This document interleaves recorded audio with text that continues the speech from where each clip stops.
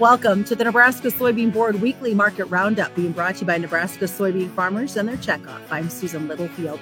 We are on location at NCC The Classic, a great cattle show that's been going on all week. Will continue through Sunday. So, of course, we'll talk a little bit about what's been happening in the protein side of the markets, but more interesting, if you saw the corn numbers, don't rub your eyes. That is corn below $4 on the nearbys. Of course, we had some expirations and other things that are factoring into what we saw in the markets to wrap up a Friday. We'll be back to talk more about what those factors are after this. Meet the champions of innovation in the heart of Nebraska.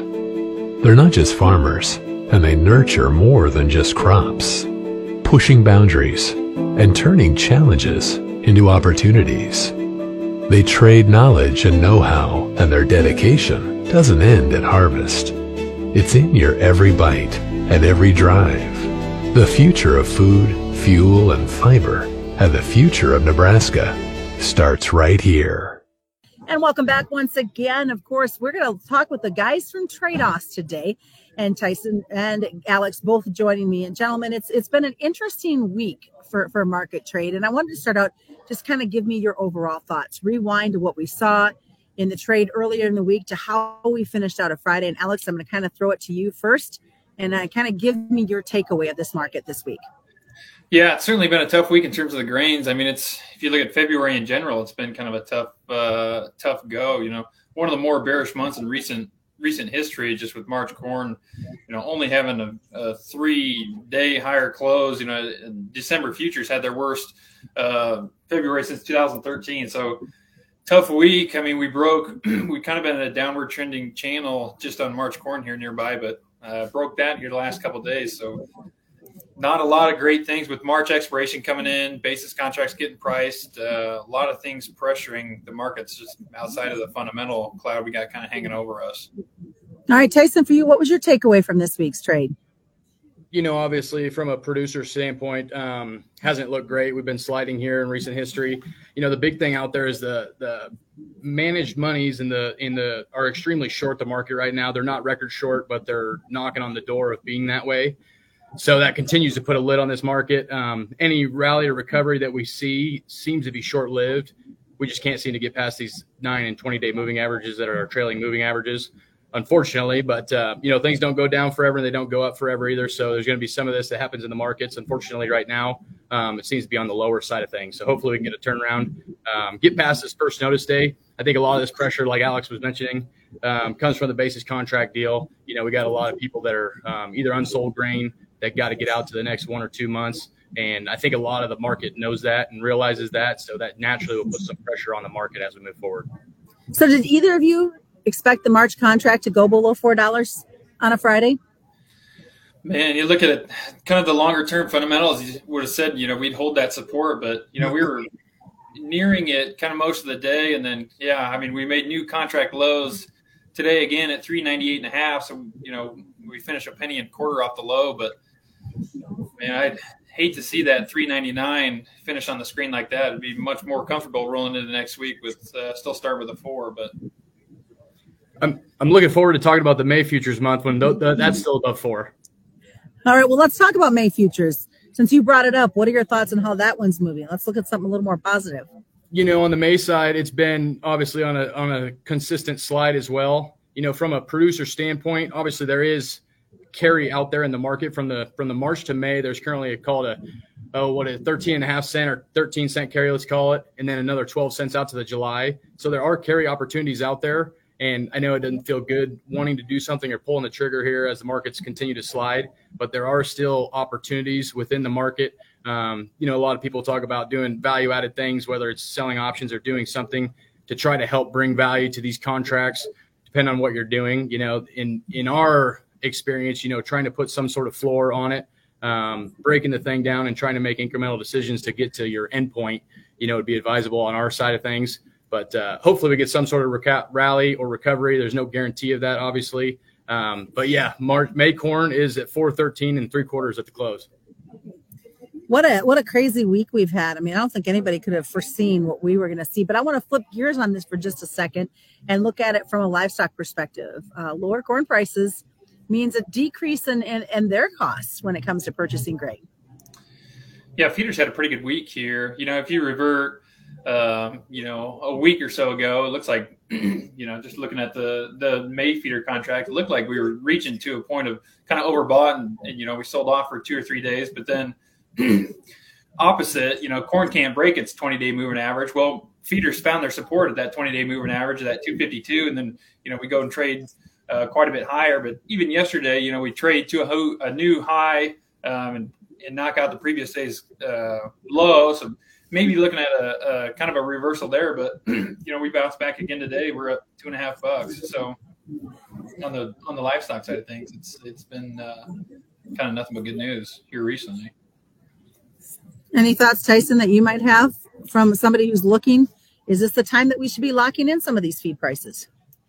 As far as your feed, getting your feed allocation, yes, that would make a lot of sense. Things are at the lower end of the range, in a point of weakness, we'd call it. So, trying to do buying activities would make a lot of sense in this type of time frame. Relying on certain indicators, whatever your indicators are, to get those decisions made is, something you want to fall back on and be consistent in the process. Is that knowing where your allocations are and don't going 100% on any one day because it feels good or it feels bad, but trying to be consistent in your thought process and understanding that, hey, this thing might continue to slide, but if it does, what am I going to do? And if this thing recovers, what am I going to do in option B, essentially? So as far as the feeder cattle prices go, like Alex was talking, we were rewind back to the end of the year last year, we slid probably 30%, which is a huge, massive number.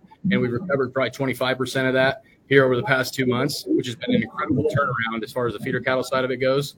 So, keep marching them things higher. Fundamentally, it looks friendly. Technically, it looks like, we're pushing up towards overbought conditions. So trying to understand and protect and know what you want to be accomplishing with your own operation, essentially. So when you look at the big picture on these grains, how tight can these fundamentals get? The fundamentals in terms of the grains they're not great. Having a big carry out just kind of looming over our head. Tyson said earlier, things don't go up forever. They don't go down forever. And we get to some of these lower price commodities, we'll find some new demand and something new will change for us to go change pace. And I think that's more or less, kind of looking at the funds. It's like they need some new piece of information to kind of change their position. So right now the fundamentals don't look great. If we roll into the year and have a decent spring and we grow a decent crop, but something happens, it seems like we'll get an opportunity or marketing opportunity or some crop scare event between now and June. There's a lot of time, so it's more or less trying to stay patient and stay in position for an opportunity to come your way, but then being disciplined to go hit that and kind of knowing, hey, I'm going to make these decisions if I get these opportunities and stick it to that and hold your feet to the fire, I guess. Geopolitical, how much is that going to weigh in? I mean, this whole global movement, I know, Tyson, you're kind of shaking your head, but do you know the answer there, Susan? We're all looking for the answer there, I think.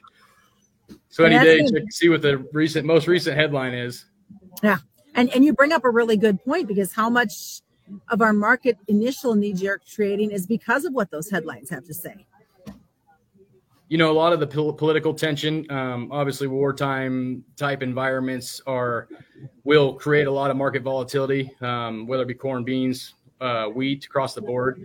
But more so the unknown or the fear of the unknown will create volatility. Fortunately, right now it's all to the downside as far as the grains go. So, we need some sort of catalyst or something to revert these things and get them back in a different direction, or at least get some sort of ebbs and flow to this market.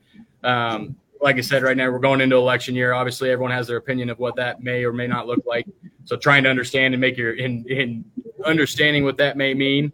A lot of people have a lot of, like I said, opinions about that, but I don't know if there's any actual credibility to some of those opinions and what happens in politics. I find that so hard to believe. Exactly, Susan.